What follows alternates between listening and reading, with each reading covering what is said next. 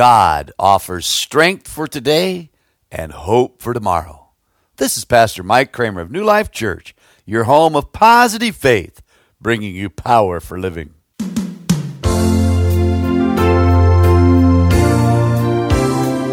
to the cross and find forgiveness.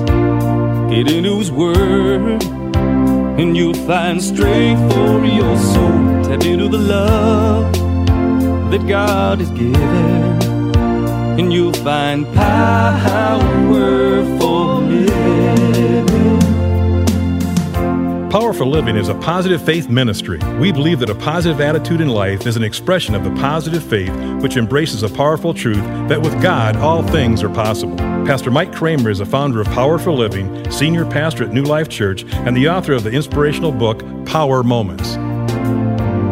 Tap into the love that God has given and you'll find power for living. My friend, I truly believe that God offers strength for today and hope for tomorrow. And there's no better place to find that than in the 23rd Psalm. You know, the 23rd Psalm, such a beloved psalm. It's well known. It's probably the best known psalm. Many of us could probably quote it by heart. It's a psalm of comfort and hope. I've read it so many times in hospital settings and, well, truthfully, funerals and various places where people need hope and encouragement. But it's also a great devotional psalm and an inspirational psalm. One of the senior saints here at New Life shared with me at some point in recent months how they would like to start each day before they did any other Bible reading, beginning with reading the 23rd Psalm. And so what I did in 2023 kind of just took that principle and try to read the 23rd Psalm each morning before I get started doing anything else. And it really has been an encouragement. And obviously, in that process, it just really sinks deep into your soul. But it's a psalm of hope. You know, hope is a powerful motivation. Hope inspires the heart.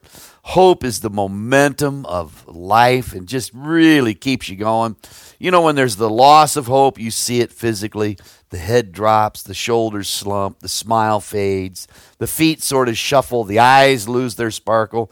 But oh, my friend, when there's the restored hope, the head is held high, the shoulders are squared back, the eyes sparkle, the smile beams, and there's a spring in our step. And so I truly believe that the 23rd Psalm gives us strength for today and hope for tomorrow. Let me just read it for you.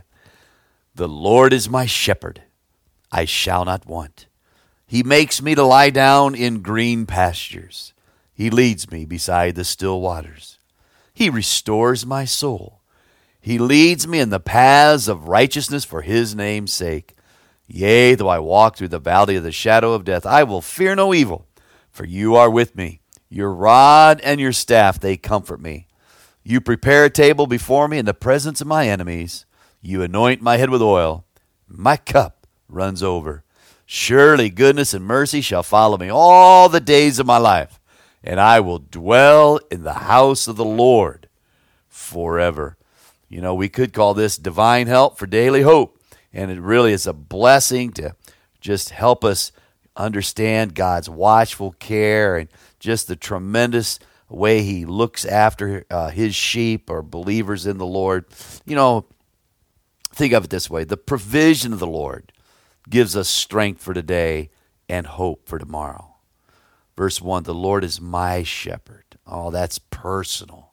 You know, and in this particular context, David is sort of approaching the twilight years of his life, and he's the king, but he's looking back and sort of remembering when he was that shepherd boy out there watching the sheep for his father. And this is a very, very personal psalm, my shepherd.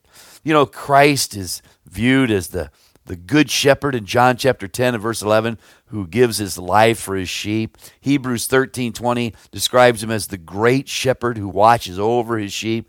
And 1 Peter 5:4 describes our Lord as the chief shepherd who one day will come back for his sheep. And so we see in verses 1, 2, and 3 the direction from the Lord. The shepherd leads the flock, gives us good shepherd guidance. He takes us to green pastures. That's the fertile ground and still waters in verse 2. That's such a peaceful setting and a peaceful image.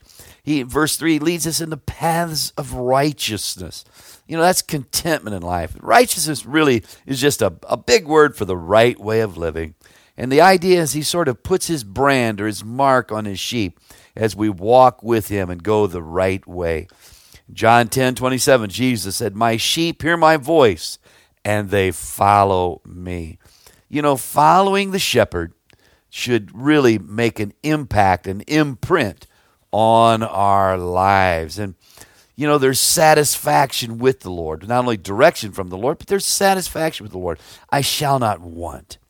The idea is that we won't lack anything from the Lord's care. Another idea is that we'll be content with the Lord's care and content with what he provides. And we'll lose those cravings and desires for the world. Notice that image of feasting at the banqueting table of the Lord. Jeremiah 15:16, the scripture says, "Your word was found and I ate it. And it was to me the joy and rejoicing of my heart, because I am called by your name, O Lord, my strength, my God, and my Redeemer." 1 Peter 2:2 in the New Testament says, "As newborn babes desire the pure or the sincere milk of the word." Psalm 19:10 says that his word is sweeter than honey. And there we see just that beautiful image of feasting at the banqueting table. Green pastures, that's an image of just a fully contented sheep or a child of God. Freedom of fear. 2 Timothy 1:7 says, "The Lord has not given us a spirit of fear, but of power and of love and a sound mind." Psalm 27:1 says, "The Lord is my light and my salvation. Whom shall I fear? The Lord is the strength of my life. Of whom shall I be afraid?" There's freedom from hunger. There's just this image of complete satisfaction. Of course, Jesus said in John 6:35 that he is the bread of life. And the one who comes to him will never hunger again.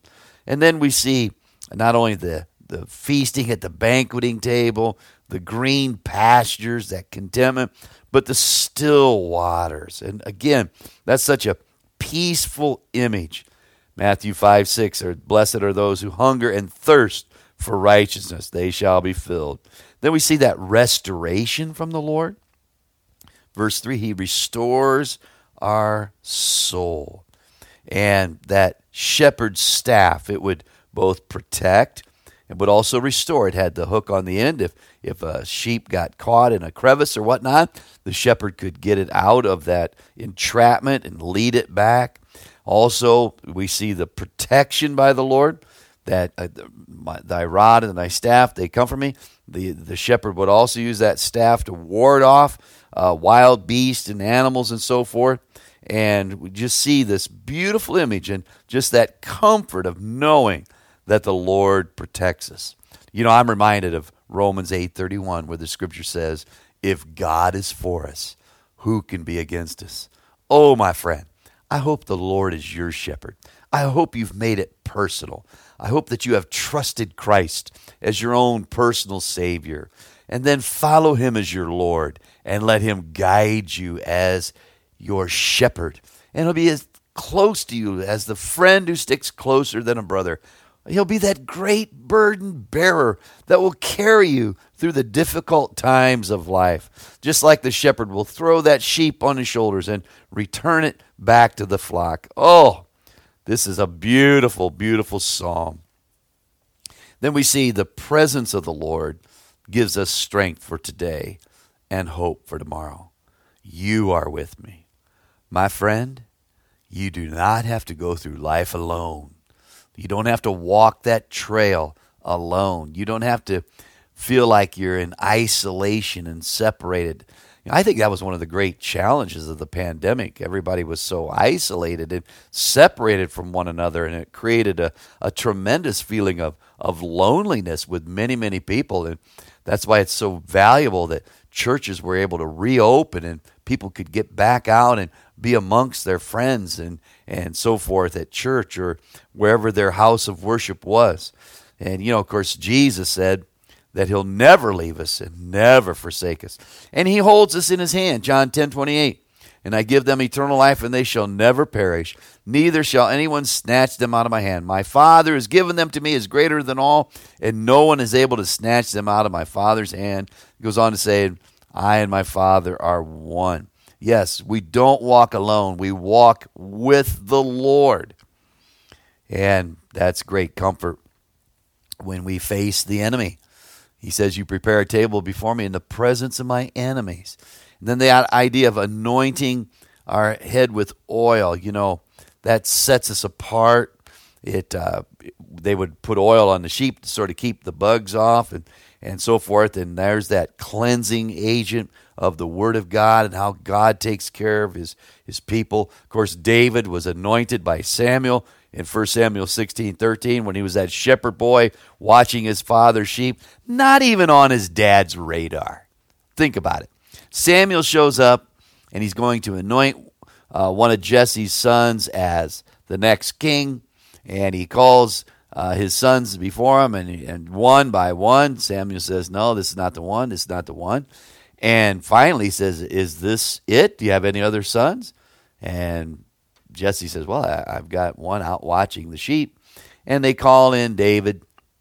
He's probably 16, 17 years old, and the prophet said, this is the one. And they anointed him with oil, set him apart. And believers are set apart for special service for the Lord, to be the hands and feet of Christ, if you will, to love our Lord with all our heart, soul, mind, and strength, and then love our neighbor as ourselves, to be that instrument that our vertical passion for God is revealed in our horizontal compassion for humanity. So confidence in Christ is the key to peace in the valley. When you're walking through that valley of the shadow of death, we keep our confidence in the Lord.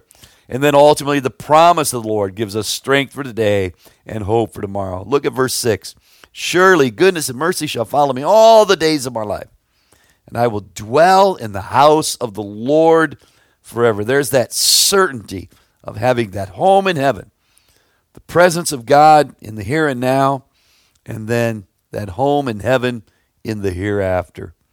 And so you don't have to wait till heaven to experience the peace and the blessing of God. The psalmist said in Psalm 27, verse 13, I would have lost heart unless I had believed that I would see the goodness of the Lord in the land of the living. And here we see that same principle. Surely goodness and mercy shall follow me all the days of my life. That's the here and now. But it doesn't stop there. And I'll dwell in the house of the Lord forever. There's that heaven that inspires our heart with hope. And oh, my friend, what a beautiful psalm this is. And we will dwell in the house of the Lord forever. Jesus said this in John chapter 14. He said, let not your heart be troubled. You believe in God, believe also in me. In my Father's house are many mansions. If it were not so, I would have told you. I go to prepare a place for you. And if I go and prepare a place for you, I will come again and receive you to myself. And where I go, you know, and the way you know. Thomas said, Lord, we do not know where you're going, and how can we know the way? Jesus said to him, I am the way, the truth, and the life. No one comes to the Father except through me. Oh, my friend, that hope of heaven, dwelling in the house of the Lord forever, inspires our heart in the here and now. God gives strength for today and hope for tomorrow. Why and how? Through the provision of the Lord, through the presence of the Lord, and the promise of the Lord. And my friend, that is available to you if you'll just by faith say, Dear God, I believe in Jesus Christ. I believe Christ died on the cross for my sins and bodily resurrected from the dead for me. And Lord Jesus, I invite you into my life to be my personal Lord and Savior.